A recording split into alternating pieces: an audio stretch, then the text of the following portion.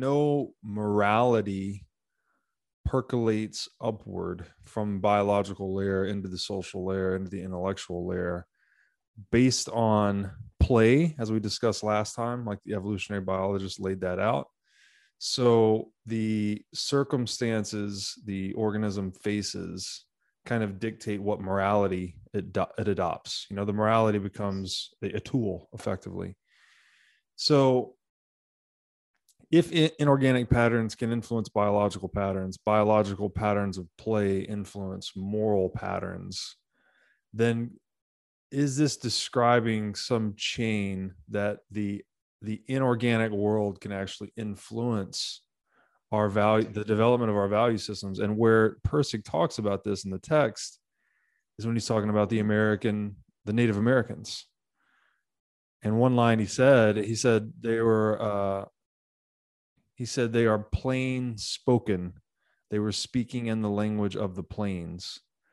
So it was, my question is that how, say, the open land of the New World influenced this cultural predilection towards freedom? Like the wide open plains, the spaciousness of existence, instilling a reverence for freedom, maybe, in clear-cut language, because you need very clear-cut language when you're dealing with a wide open space. You can't be ambiguous. You need to, give precise directional wording.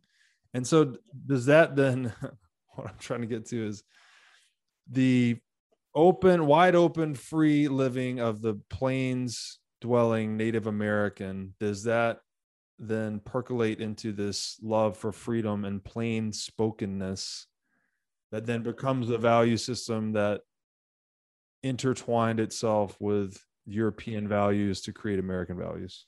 Okay, so you've just sent like a cascade of different things there that my head is like trying to get my head around. So okay, so there's a couple of different things here that I think we should separate, and we should go through them one by one because they're all super important. Mm-hmm. The first one that set the domino rolling for me was when you made the observation that inorganic patterns of value are the soil from which biological patterns of value emerge. So yes. So it's merely a let's say a bias that makes us think that biological entities are discrete from the inorganic world in which they emerge. But what you're implying, and I think you're absolutely right, is that the inorganic patterns of values are influencing and affecting the biological patterns in the same way that the biological patterns are affecting the social patterns, because they're the soil in which the seed of the next layer grows. Yes.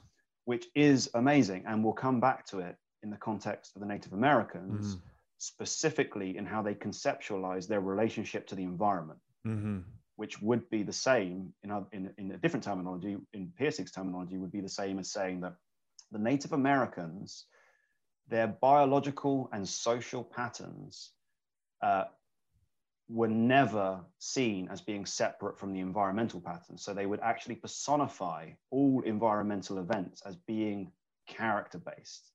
So they wouldn't say the wind is blowing like we would. They wouldn't say, oh, very bad weather today. They would say the wind is speaking strongly today. Yeah. The implication being that there is meaning in the wind, there is meaning in the blowing grass, there is meaning in the weather, there is meaning in the flowing water.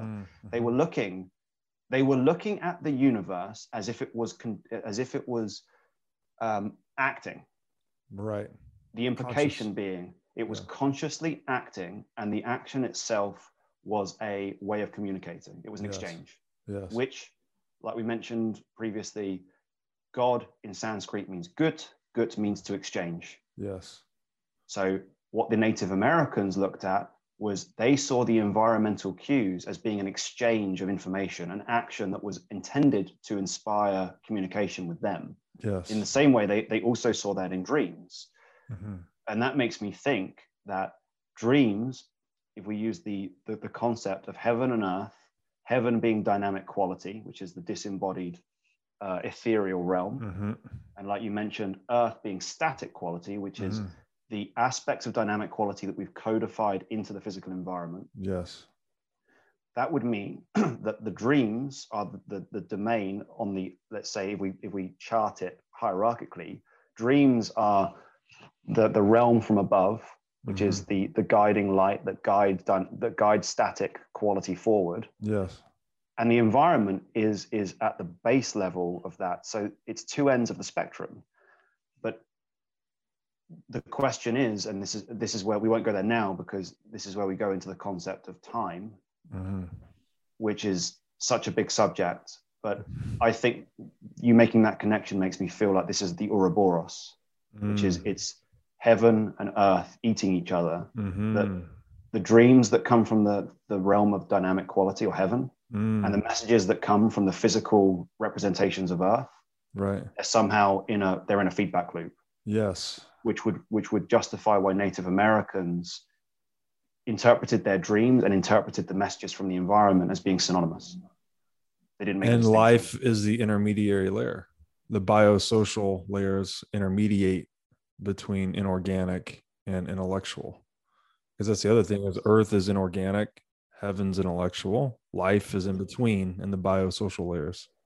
Yes, and it might be the case that intellectual is the latest of multiple dimensions that are in between us and dynamic quality. Conceptually, dynamic quality isn't actually the layer that it manifests as, right? So it's not even a layer, really. It's the guiding principle that creates the layer. Yeah, and it's the ineffable, right? It is the source of all, really probably the source of entropy in the universe, frankly, because it's unlimited change, right? That's why it can never be put in a box or defined. I've always loved the quote, the map is not the territory. So it's all of these things we were describing are attempting to map themselves onto the territory of dynamic quality, but dynamic quality is infinite variation. Yes. So that's evolution, actually, is that these more stable patterns are trying to map themselves for fitness onto this source of infinite variation.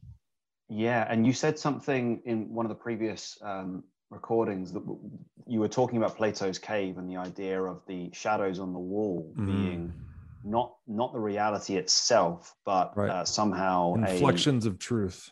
And in some sense, I was thinking that one of the words that came up in my mind yesterday when I'm thinking about this was that that the shadows are derivatives. They're derived from the truth, but the truth itself can never be attained. Dynamic quality is unattainable, undefinable, which is why all of the religions talk about the concept that, and I think we've misinterpreted this through the left hemispheric trait of the Western world. When Islam says something like, you cannot visualize Allah. We've somehow interpreted or twisted that into being an order or a threat.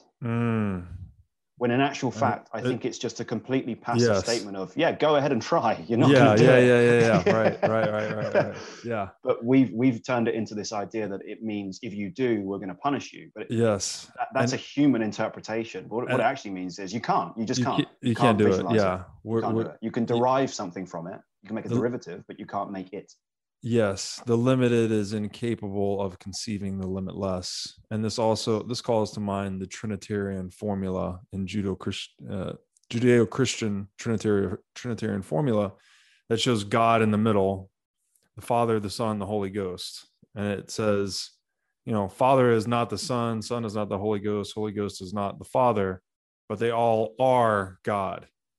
So God is all three. So we can't even, and that maybe gets into triptychs a little bit, where we can't see the totality of dynamic quality of this layer of limitless variation, but we can see aspects of it.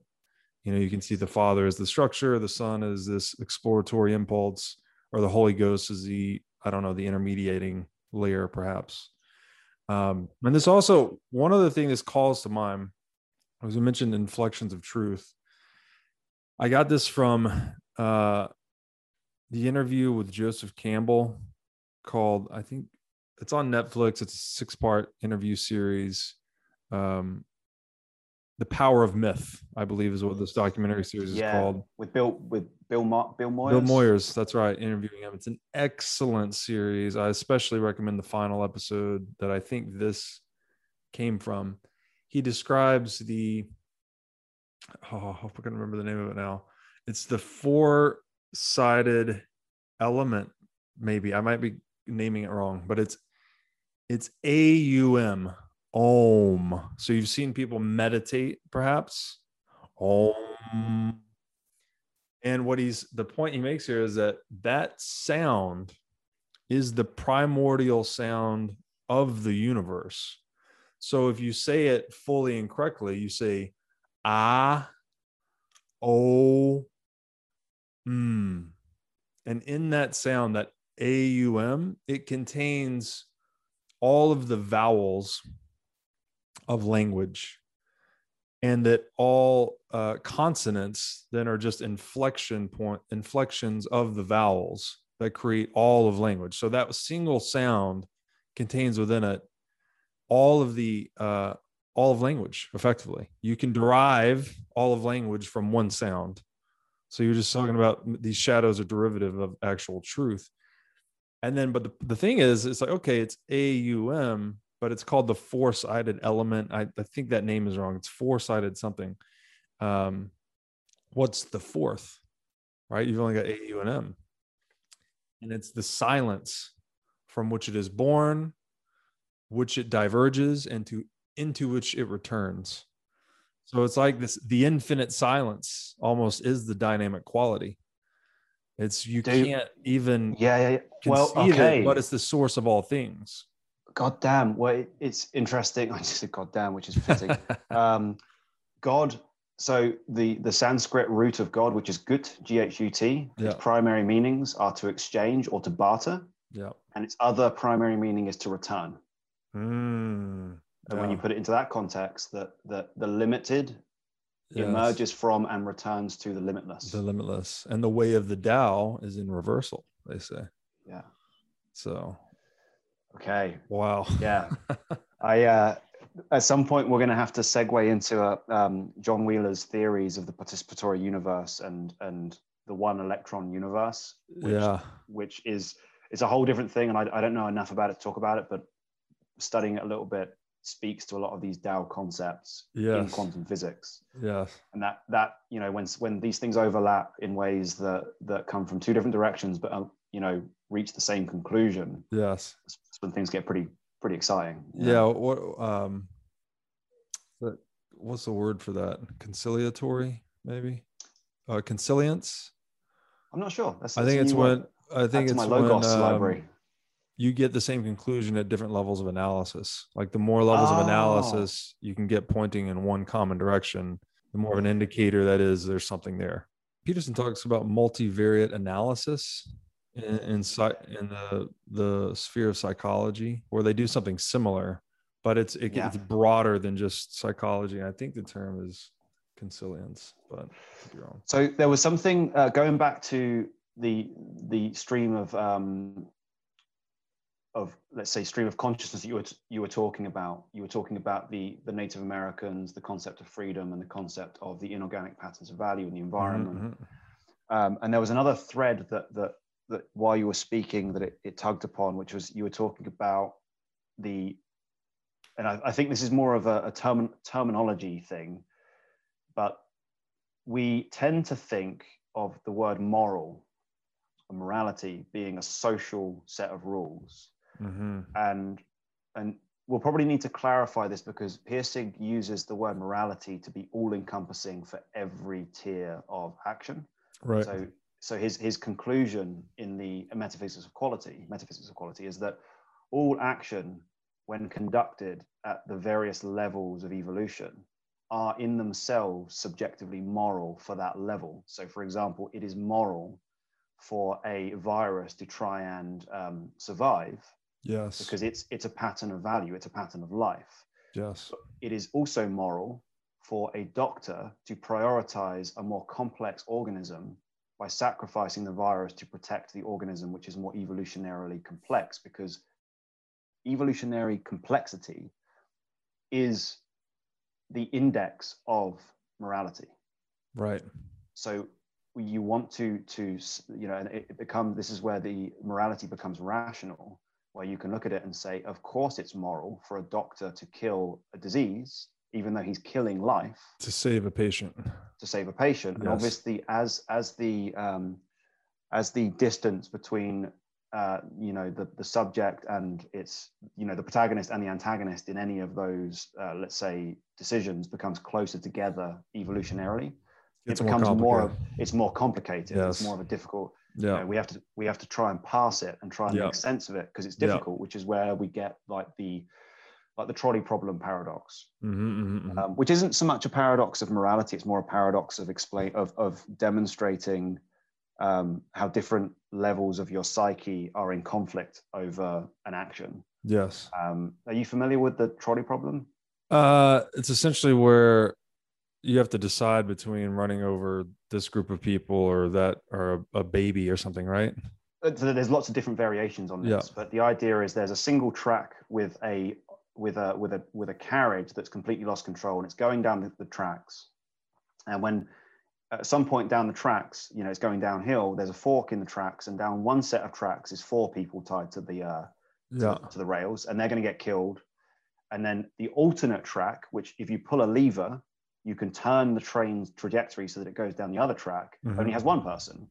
So when you ask somebody, would you pull the lever to save 3 lives? It's a no-brainer. Just go, yeah, of course. Like it makes moral sense. I'll pull the lever and I'll save 3 lives, and 1 person will be sacrificed. Yeah.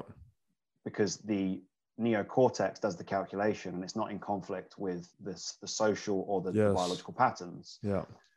But where the test gets complicated is when you remove the lever and you say, you're stood next to the tracks, and in front of you is a human being, and you need to push them onto the tracks to divert the train. And that will save the 3 people. The outcome is identical, but the second experiment involves you pushing physically someone to their death. Yes. And it changes the outcome of the decision, because it means that the neocortex rational decision-making is in competition with a biological or a limbic system imperative, which is to never harm somebody because you have empathy for them. Yeah. So when you're pulling a lever, your empathy systems don't come online. When you're pushing a human body into the tracks, empathy kicks in. Wow. And that's where, and paradox, and this is it was only reading Pirsig that I realized what paradox is. Paradox is when different levels of value are looking at the same problem with different, let's say, variables on what they consider to be a valuable outcome. So the limbic system, all it wants to do is preserve harmony in a community. The biological system, all it wants to do is survive. And the neocortex, all it wants to do is come up with idealistic outcomes. Paradoxes are when a problem is provided that the 3 areas, the 3 values of the 3 patterns of value have a disagreement over. Your internal structures are having competition over what they believe is the moral outcome, because they all have different moral imperatives. Right. So you'd say a moral paradox is that conflict, because I'm thinking of another paradox that would be maybe purely intellectual, like the grandfather paradox of time travel. So what could you explain the grandfather paradox? It basically disproves being able to travel backwards in time, because if you could go backwards in time, you could kill your own grandfather. You would never be born to go back in time to kill your own grandfather. Right. So I think just saying that paradox can be purely intellectual, I think, as well, not just moral. When the outcome, no matter what outcome comes out, it's not perfect. Right. And that imperfection isn't a byproduct of logical imperfection. Yes. It's a byproduct that within you are different forces that want different outcomes for different reasons. Yeah. And it also occurred to me today that the idea of rationality isn't a neocortex concept. It's a meta concept. Ratio is what ratio of your internal, let's say, patterns are you considering in the problem? Somebody who is Gotcha. rational Yes. can be rationally angry. They can be rationally emotional. And, you know, if you're in a life or death situation, it is highly rational to lose your shit. Yeah. If Right. it's going to lead to saving a child from a burning building, for Yes. example, Yeah. Yeah. or so rationality isn't a cold It's intellectualism. survivability almost. I mean, yeah. Rationality is the pragmatic utilization of whatever psychological utilities you have at your disposal. It's about Right. selecting who you're going to deploy from your internal psyche. You're going to Right. deploy the warrior, the magician, the lover. Yes. Yes. Yes. Rationality is knowing when to deploy the right member of your psyche to act. Right. And Interesting. I think that's where the idea of the kingdom comes from. Meta psychologically, the kingdom, you are a kingdom because inside of you is these, let's say, different regions or different nations that have different value systems. Yeah. So your limbic system, which is social patterns, has a set of values that it thinks are important. Your neocortex, which is your intellectual patterns, has a different framework for what's important and valuable.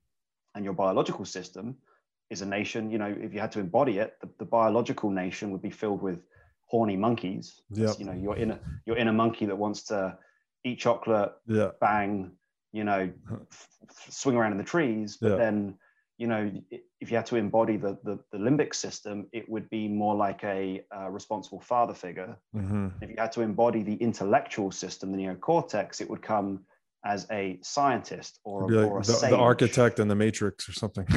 Exactly. Yeah. Exactly. And Really and this is where we get to the archetypes, because the archetypes are the manifestation of those values being represented in culturally understandable imagery. So let's take the raw archetype of the intellectual system, which would be the neocortex. Yeah. In different stories, in the Matrix, it would be the architect. In Lord of the Rings, it's a wise wizard. They both understand the architecture of the system at a high level. Yes. But they're both archetypally the magician. Right. They're represented in different forms, but they're the same archetype. Yeah. They represent the same functionality. Right. And this is where, you know, from me coming from story and film, Yes. my job is to identify the hidden architecture of characters in different genres and say, well, this guy represents this guy represents that. Yes. You know, so and that's necessary for the audience to resonate with the narrative. Exactly. Right? You have to pluck those archetypal strings in the mind of your audience. Exactly, because what you're actually doing is providing a let's say an amalgamated pattern of values that will reflect their own internal psyche and pull those strings that get them going. And without that range of archetypes, there are entire regions of the psyche that are being left unstimulated and uninvolved. Yeah. And the best stories, the classics, are the stories that activate the entire psyche into a harmonious symphony. Yeah. And they start with all of those areas, those let's say nations being in discord. Yes. By the end of the story, you've been given a metaphorical, let's say, operations manual told through myth. Yeah. By which some form of atonement is reached, some form of redemption. Right. And that's what the satisfaction of a good story is the moment when all the nations feel like they have a pact between each other that is mutually beneficial. So the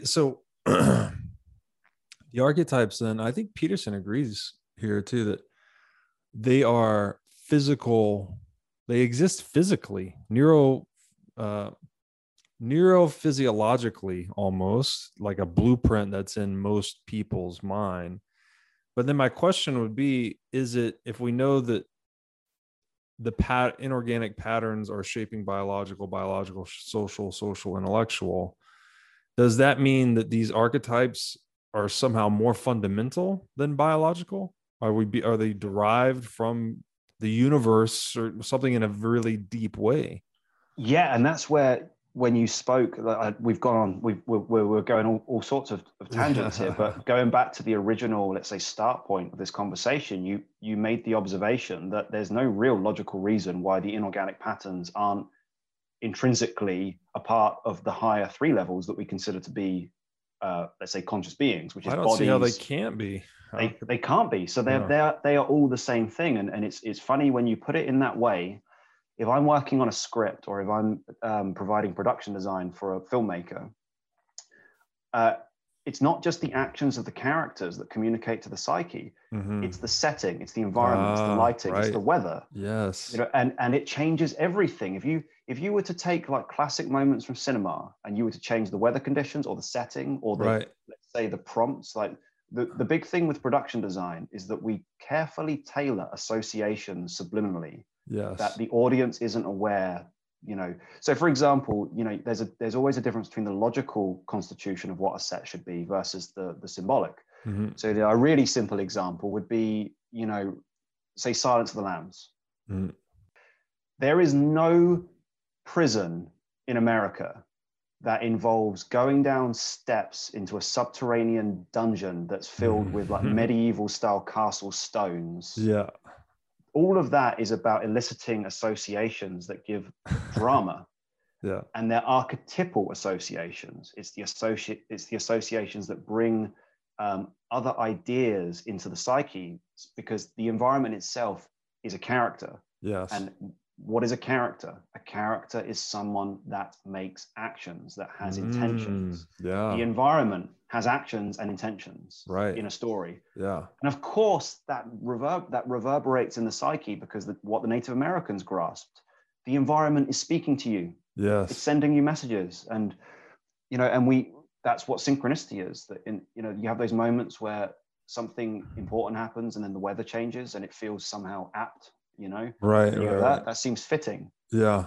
And the question is, you don't know what level of consciousness is influencing that weather change outside of our perceptions. Yeah. What was the example you gave about on this topic, the massage and the red blood cells? Oh yeah, okay, yeah. I'll try and make sense of it. So in Piercing's book, there's the concept of he talks as a kind of example of how naive we as humans are, hubristic in our belief that we are the highest level of consciousness. So, and he uses the example that, you know, two people walking down, you know, a major, you know, avenue in New York would look up at the buildings and look around, and they would turn to each other and go, "Isn't it just amazing that, you know, we're the top level of consciousness in this whole universe? Like we've reached the top. Look at us. We're in New York. We understand everything." And, you know, they look at the weather conditions and they don't think that it's important. They think the weather's irrelevant. They're the top conscious level and they're at the peak, the pinnacle of the pyramid. Yeah. But like, and that actually, you know, because we have a tendency, we've been conditioned to believe that because we don't have religion anymore. We're not humble. We, you know, the left hemisphere has basically concluded we are scientific beings. We know everything. Yes.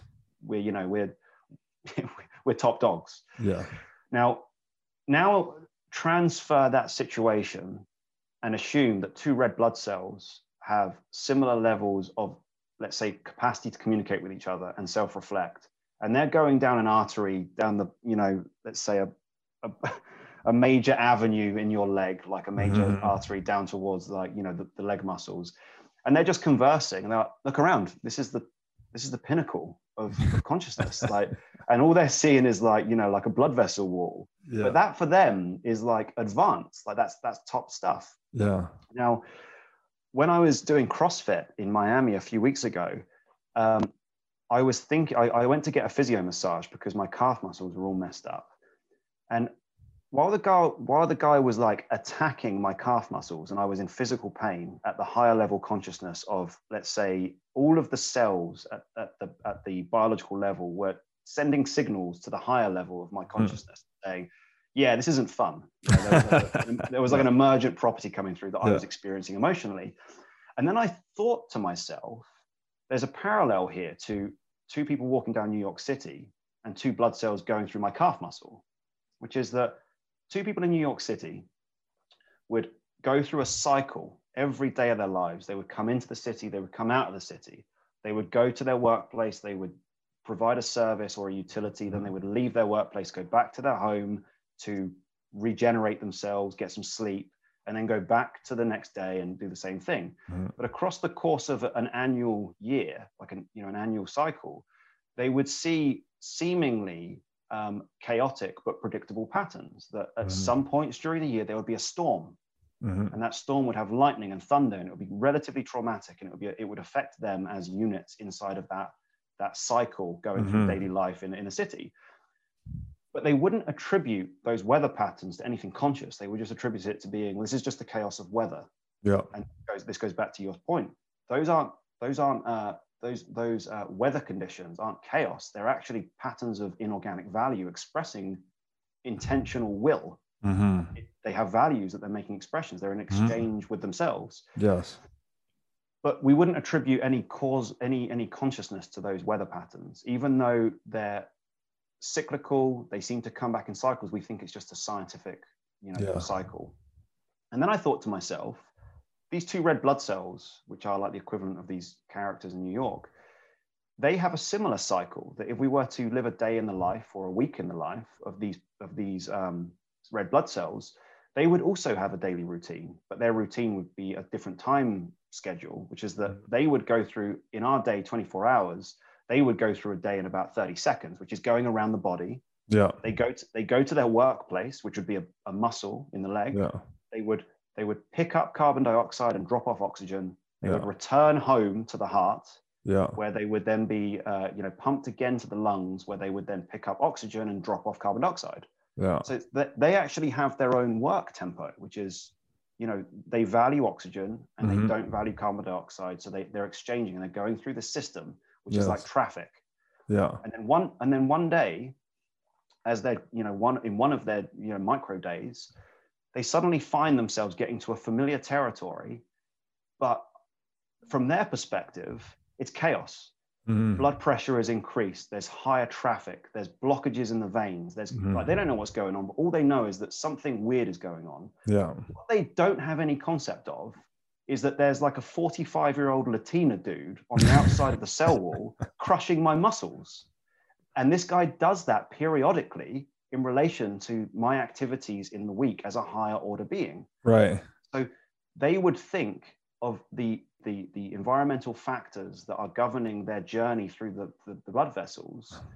There would be moments in the week where the blood vessels are suddenly filled with lactic acid that they didn't expect. Yeah. Because somebody is causing a storm in that area of my body. Yeah. And their perception of it would be like weather conditions. Yes. They think it's random, but they don't see the consciousness behind the veil. Yes, but they would go through that pattern so many times that if they could internalize it, they would have a calendar that would not be able to suggest causality, not be able to suggest conscious decisions, but it would be semi-predictable because let's say they're going through my body 100 times a day, and my body is going through CrossFit, once every 2 days, and then my body is going through physio massage once every 5 days, then those red blood cells, without knowing what the hell is going on outside of the body, would be able to build a semi-predictable cycle, a calendar that would, with some degree of accuracy, be able to say, well, it's been like 4 or 5 cycles since we had a storm. Yeah. Their perception would be, it's probably likely there's going to be a storm. And what they would actually be, let's say, intuitively grasping is that at a higher level of consciousness at the same time, I would be saying, God, my muscles are sore. I should probably go and get a massage. And that decision would lead to a thunderstorm inside of that calf muscle that the red blood cells would experience as mere weather. Right. Yeah. So going back to the full circuit, the Native Americans consider themselves humbly more like red blood cells, perceiving the environment as being a representation of higher order gods taking action in our domain. We see the environment as being a bunch of causal reactions of scientific processes happening with no conscious deliberation and no patterns behind them. Yes. We've deprived them of all, let's say, awe-inspiring, conscious, divine will. Yeah. Well, yeah. Well, the Native Americans don't do that. They see it as being deeply meaningful. Right. And I would say the Western view is that the natural world unfolds in cold, mechanistic, if you have all of the information, predictable waves or fluctuations. But even that Newtonian perspective on the universe has dissolved as we've gotten into the quantum realm, and we realize that oh wait, there's nothing here really. A lot of it, most of an atom, for instance, is like the vast majority of it is empty space, effectively, and the actual position and velocity of the subparticles of the atom, subatomic particles, are probabilistic even. So it's not, there is not this idea of little tiny pellets bouncing around and, creating all the outcomes we see in the world. That is a 17th century intellectual model. Like, it is completely gone, but it's still, because we're slow to adapt in our institutions and our cultures, or there's some time lag, I guess, between this intellectual development and it actually, the feedback, right, from the intellectual level back, that we still think in that way. So that's really, yeah. And then so then maybe, I don't know if we're ready for this, but describing, so the American Indian then is deeply influenced by this perspective and the landscape they live within. And we would say that planted this cultural predisposition towards freedom, right? They very much valued their freedom, their openness. They hunting buffalo freely and roaming. They're nomadic. Many of these tribes, they're kind of a no bullshit culture too. Like, they talk about being. He describes. He actually does a Persig describes his experience doing in a peyote ceremony with some of these Native Americans. But then he also, to bring this point home of how that value system then intersected with the European value system to form the American value system, he goes into old Westerns, and he reads a scene from a Western movie, and it just very much embodies the American Indian. It's another one of those incredible aha moments where you just go, oh God, it's self-evident. How could that not have been clear to me before? And no one's ever talked about it before this that I know of. No. And once you see it, it's impossible to unsee it. And he talks about, Butch Cassidy and the Sundance Kid. Yes. And they are not depictions of European settlers. Right. So I guess the high level concept here that Pirsig is describing is that America and its fundamental values did not magically appear as a byproduct of various cultures from Europe kind of having a voyage across the ocean and then suddenly, being exposed to the American landscape and then suddenly having a revolutionary view on what values their culture should have. And he initially was going to write this book with the Native Americans being the central concept of the book, and he reorganizes that hierarchically where they're a major factor. But what he claims, and it's seemingly bulletproof, is that you can actually explain the American value system and America's contribution to the world and the American history once you identify and take into account that while the history books won't acknowledge it, the American Constitution, the American values, the frontier values are not European settlers generating their own new code of conduct. Yeah. The American value system is the result of European frontiersmen heading west and being exposed to and imitating the cultural value framework of the Native Americans. Yes. And that value framework, which is, I know, a subject near and dear to your heart and my own, is freedom. Yes. But not freedom in the sense of some lame ass jingo that you hear in a marketing slogan. It was at the core of their entire philosophy on existence. Yes. And I've actually got a quote here. This is from the book. Freedom. That was the topic that would drive home this whole understanding of Indians. Of all the topics his slips on Indians covered, freedom was the most important. Of all the contributions America has made to the history of the world, the idea of freedom from a social hierarchy has been the greatest. It was fought for in the American Revolution and confirmed in the Civil War. To this day, it is still the most powerful, compelling ideal holding the whole nation together. Yep. And his argument is that concept of freedom that while it was a contributing component to people leaving the, let's say, the mechanistic tyranny of the old world, it was only when they reached America and those settlers moved west that they began to learn from and see the Native Americans as being this influential, let's say, culture that then affected the way that they thought, the way they felt, and that affected the way that they constructed the American ideal. Yeah. And Pirsig goes, even emphasizes that the manifestation of those influences can even be seen in the architecture as you head from east to west. So when you have a bunch of old world settlers, and I think we can cover on some sense also the importance of the central banking history here. That when you're on the East Coast and you're in Cincinnati and you're down in the Hudson Bay area, the river is lined with constructions that are synonymous with European castle culture, which is this idea of building your fort, demonstrating the security of your domain, having your own, dominating the property and asserting it as yours. And this was happening with settlers from all sorts of nations in the European sector. So, whether it be the Dutch or the Germans or the Scandinavians or the English.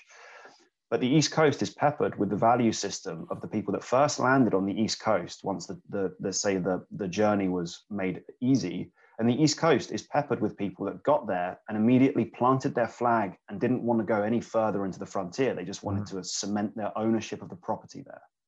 So they took the landscape and they owned it, which is where you get all these European callbacks to Victorian era values. And Pirsig explains that Victorian era values are effectively can be summarized in even down to the clothing and the furniture, which is that they're all involuted, monstrous involutions of societal rules.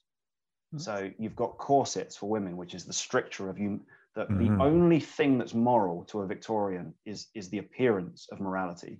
But they don't have any concept of what dynamic morality is. They just know that appearing moral, appearing wealthy, appearing polite, appearing to have high social standing, that was their morality. And this was imitating European aristocracy, more or less, yes. Right? Yeah.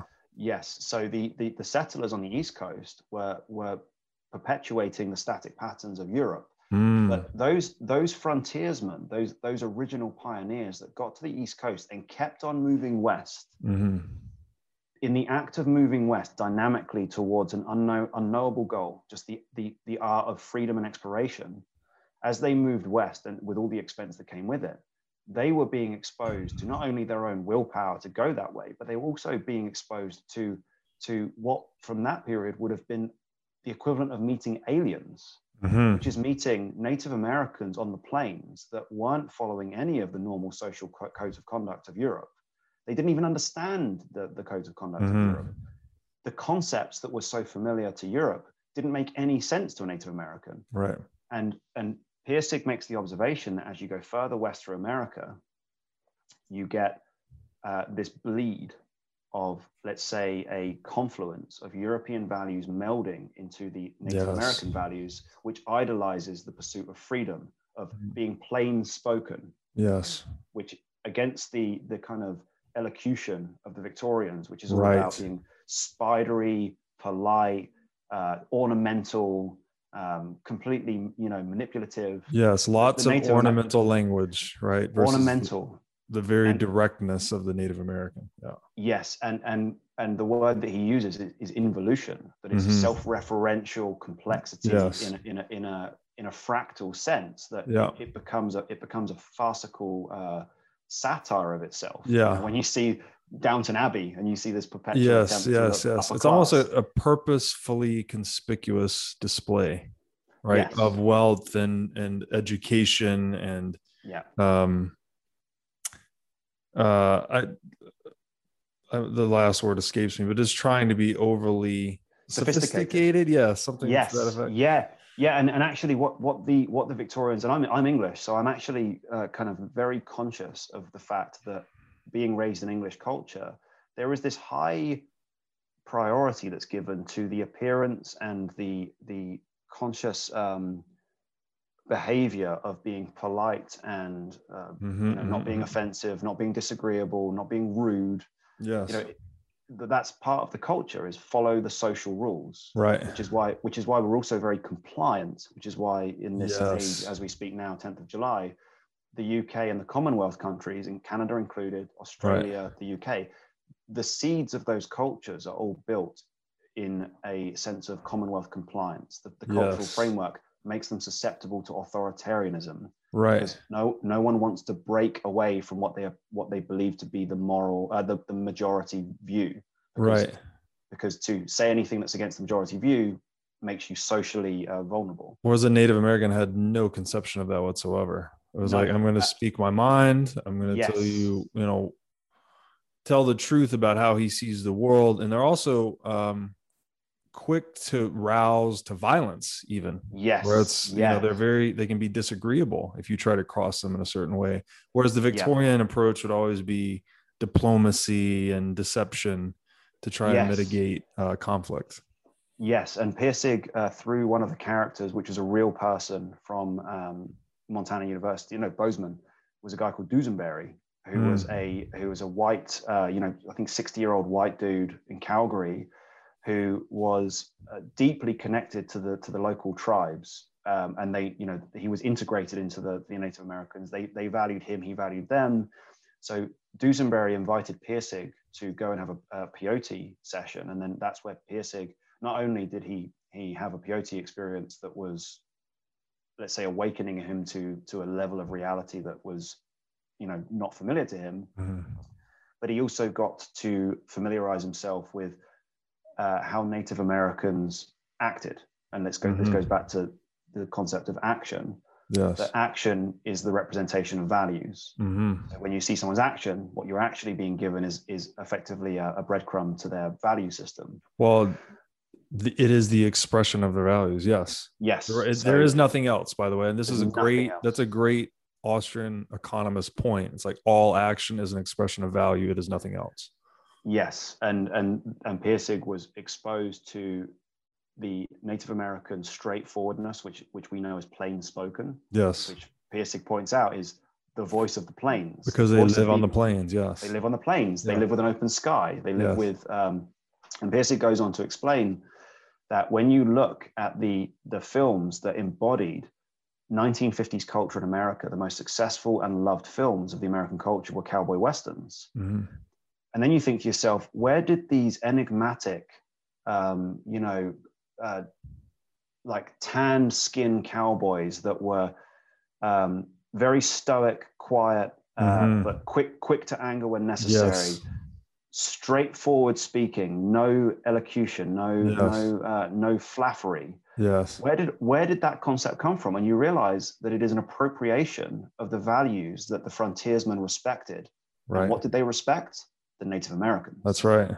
Cowboys are, ironically, that they are Native American values embodied with trappings of Western culture. Yes. Yeah.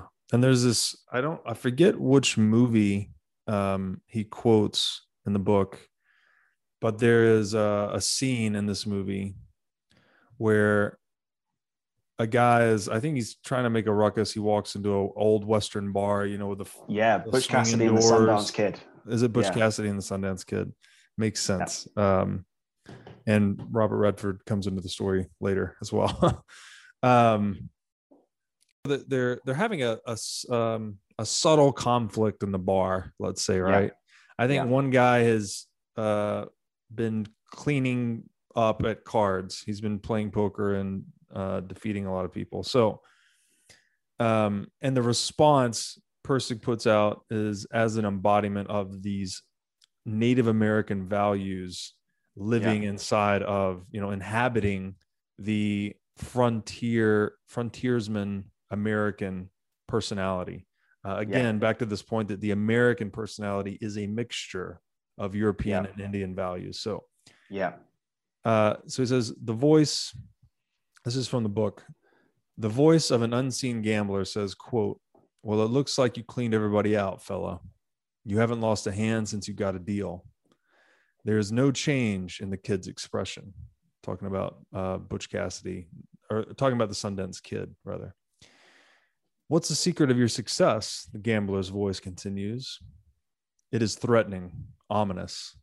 Sundance looks down for a while as if thinking about it, then looks up unemotionally. Prayer, he says.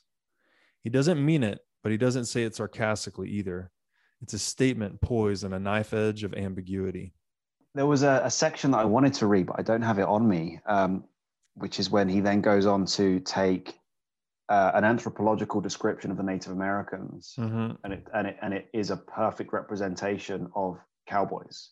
And you realize just how much the Sundance Kid is an embodiment of the Native American values, even through the lens of anthropology. They're just like, these are Indians. They're not Europeans.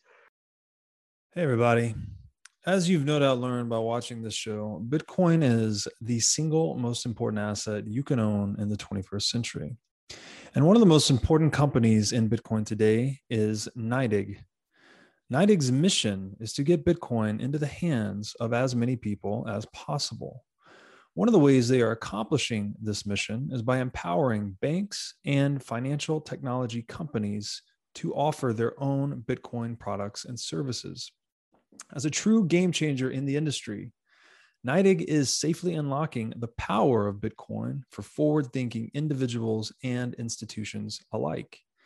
Led by Robbie Gutman, Yin Zhao, and Ross Stevens, NYDIG has absolutely exploded onto the Bitcoin scene recently and has quickly become a leader in this space.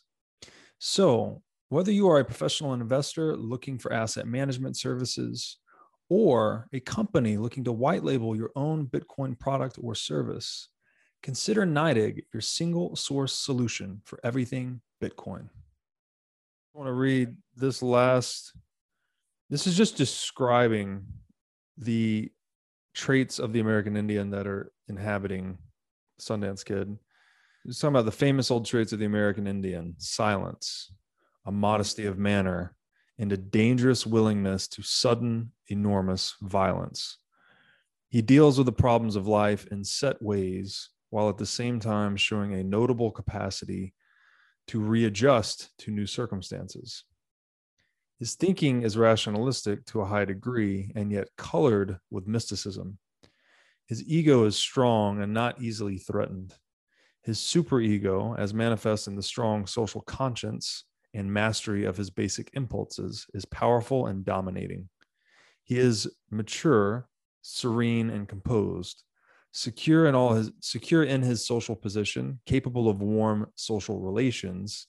He has powerful anxieties, but these are channelized into institutionalized modes of collective expression with satisfactory results.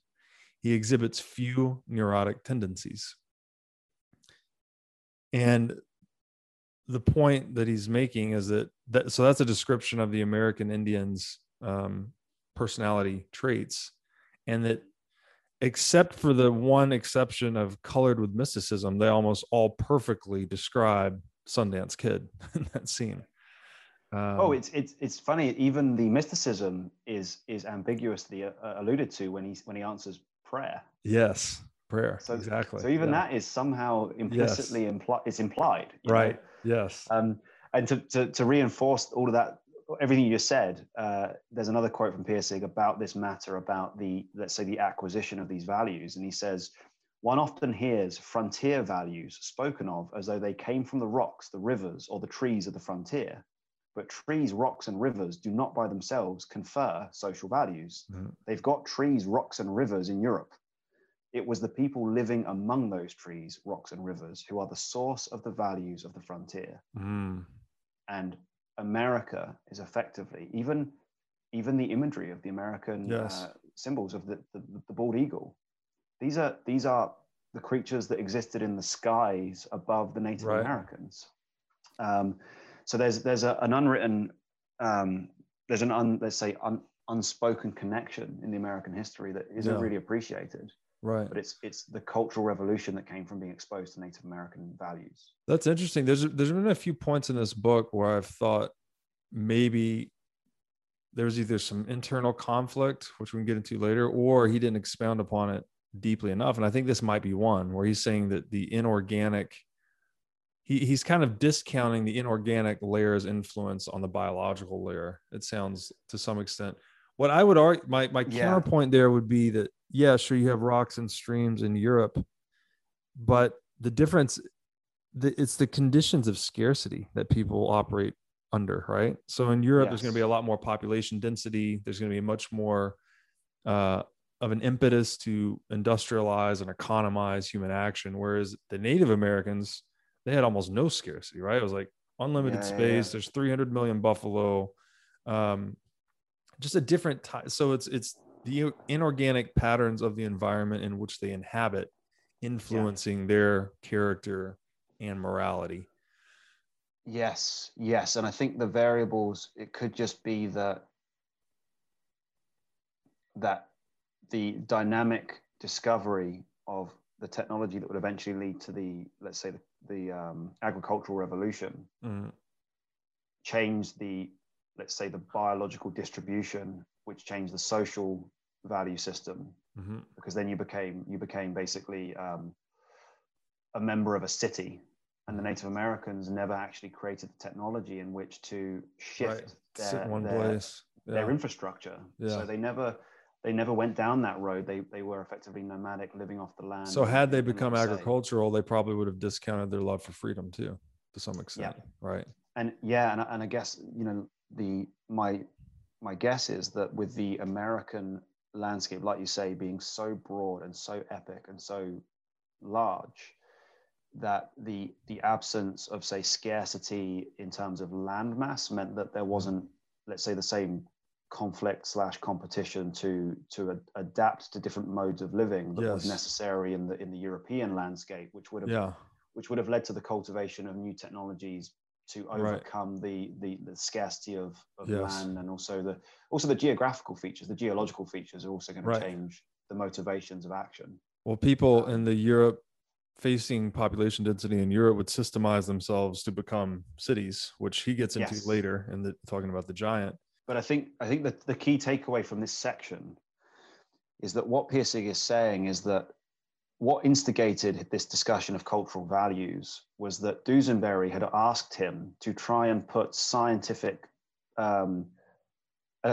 explanation, to refute something that was happening in the anthropological process, which was that, let's say, the field of anthropology had stated unequivocally that because cultural values could not be inspected and they couldn't be identified or verified, they weren't real.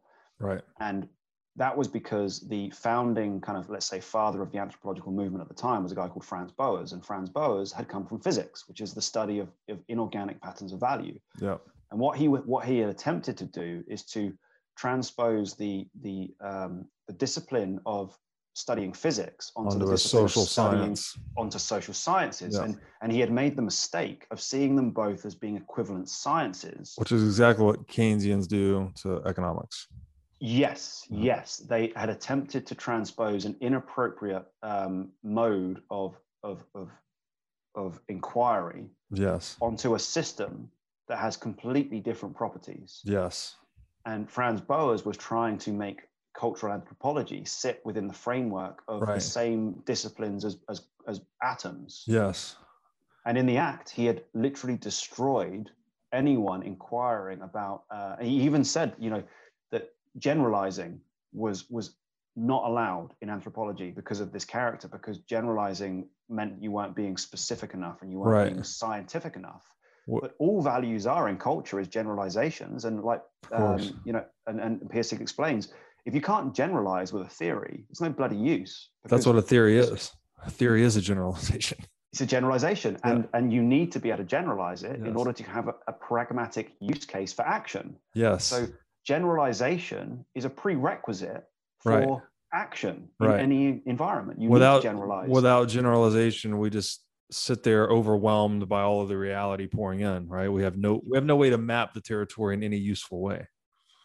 Yes. So Pirsig's obsession with the Native Americans was saying that anthropology is basically a useless study, and it's buggered up because of its obsession with subject-object metaphysics.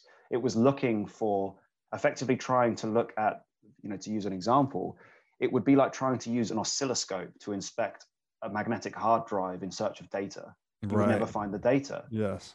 So the whole discipline should be scrapped. Yes. That was Pirstig's conclusion, is that this is a giant steaming turd. Right. It needs to go. And therefore the humanities need to be seen through the lens of quality and values, not through scientific rationalism and materialism. Which is the same thing the Austrians say. It's like, you cannot look at economies, which are similarly complex systems as humans. You can't look at them through an empirical lens. It doesn't work. You can't run experiments. There are no constants. It has to be done deductively from axioms, right?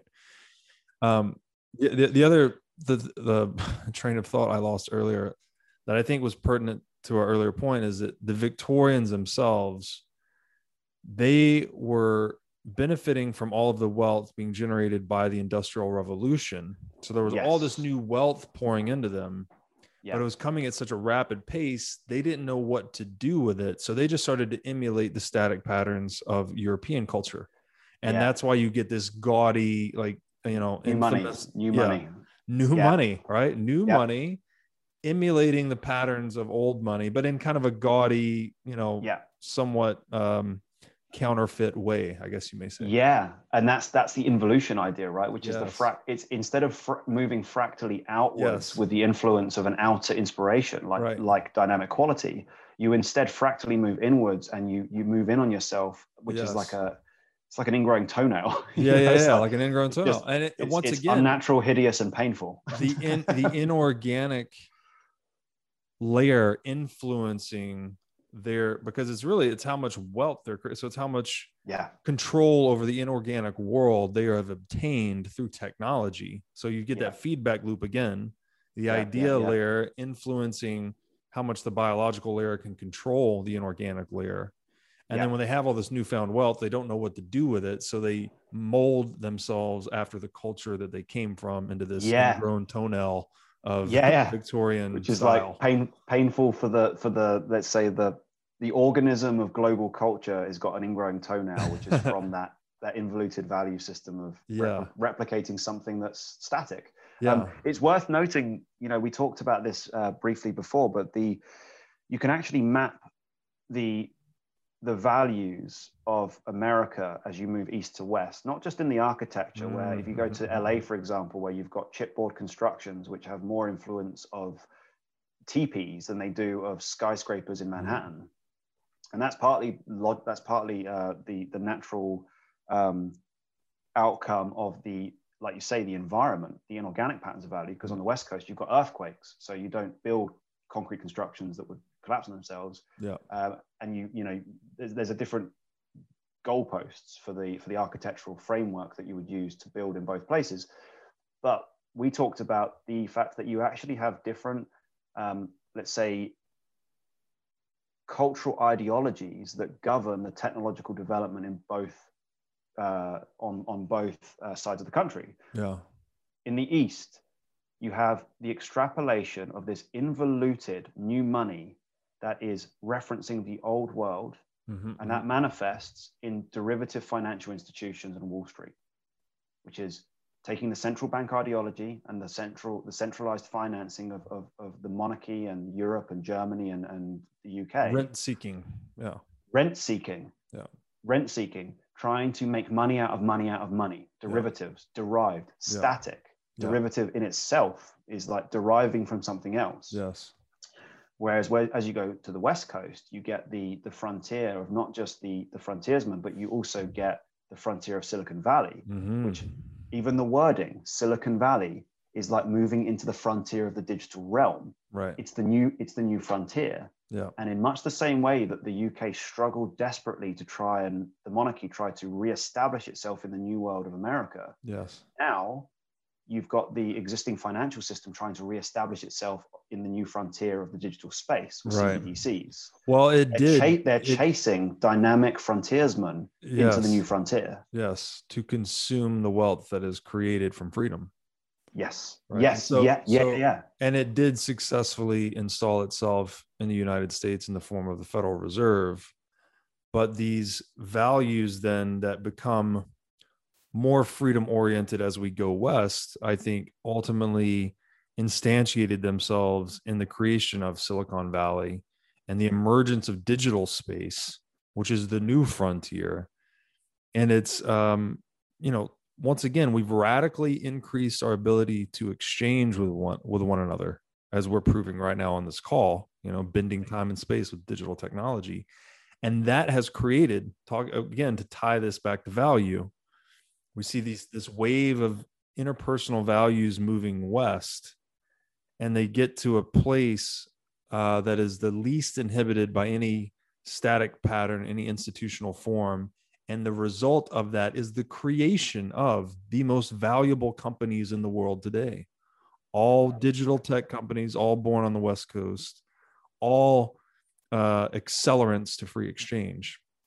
But now the static patterns again are attacking that landscape as well, right? They're trying to break up Google, regulate, et cetera, et cetera. So what was the quote you made last time, that the entire sphere of being is a war between static and dynamic, something like that? Yeah. And dynamic is the pursuit of, let's say, the metaphysical principles of freedom, which is the space for sovereign action. Yes. And in its wake, as it explores freedom from the mechanisms of the raw rules of the universe, yes, it creates its own mechanisms to service its own freedom, which inadvertently become let's say the gloopy liquid from which they have to try and pull themselves out as they move forward, because the static patterns that are created by that dynamic quality also want to survive and are threatened by dynamic quality moving forward. So yes, good, which is the exchange and creation of value, creates freedom, yes, which allows the further pursuit of freedom, but simultaneously creates the evil in the systems that try to stop it from moving forward. And that's where the quote from Dark Knight comes in. You either die a hero or live long enough to see yourself become the villain. Yeah. What was once a dynamic system of freedom becomes the new prison that the next step needs to iterate from.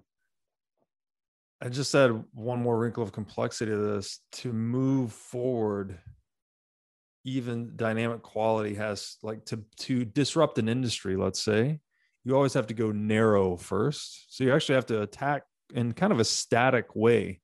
Like, you need something very sharp and poignant to go into a new industry, and then you expand outward to disrupt. So there's this, it's just, it really is yin and yang, where the two are interrelated in opposition, but also in cooperation to create reality as we understand it, at multiple layers, right? Inorganic, biological, social, intellectual. And it's crazy to look around your room right now. And this is the thing that's so difficult to grasp, is that we're talking about these things as if they're static entities, but you are in a field of all of these patterns of value operating right now. Yes. And Pirsig would say that what you're not looking at matter, because matter suggests something fixed and substance. And that's actually a filter, a bias that we put on to things because of the observation that they appear to be still. Right. But even the most solid, quote unquote, object in that room is a field of stable inorganic patterns that, if played on time lapse, would demonstrate are not stable at all. They are in dynamic flux at all times. Yes. Even glass is a liquid. I didn't realize this. Window glass is a liquid. Sticker at the bottom of the window pane. Yeah. It's slowly seeping. It's got such a high level of viscosity that it takes a long time to do it. Yes. That's where the time factor comes in. Everything is a wave. Everything is a pattern of value. And it's only later that we intellectualize it as with biases of, well, that's a still object. That's a piece of matter. Yes. But, once you, with Aristotle saying that the world is divided into subjects and objects, once you take the metaphysics of quality and you assume that all objects have subjective action patterns, what you're actually saying is that all subjects are objects and all objects are subjects. It's an illusion to separate them in any other way, because if everything that we consider in the universe is having a value action, is valuing something and making an action, and the act of acting is exchanging, because it's the exchange of energy. It's the valuation of something, the action, and the exchange in the process of action with something else. then subjects and objects are all conscious. Therefore, they're all value. And then just to hit the time-lapse lens you hit on, I think that's a great, people have, again, digital technology has allowed us to see the time-lapse lens. We've seen maybe a flower blossom and then die, or something like that. That is what I would call is the eye of God in a way, right? When you consider reality through that low time preference vision, that is the best way to make your decisions, is that these things aren't stable. I mean, these patterns can be stable in a moment, but they're not stable over the long term. And humans that consider that deeply and act accordingly are the ones that are most successful. So that the ones that act most in accordance with the low time preference vision of God of the world, that we need to work today, not just for today, but for tomorrow and decades and centuries into the future.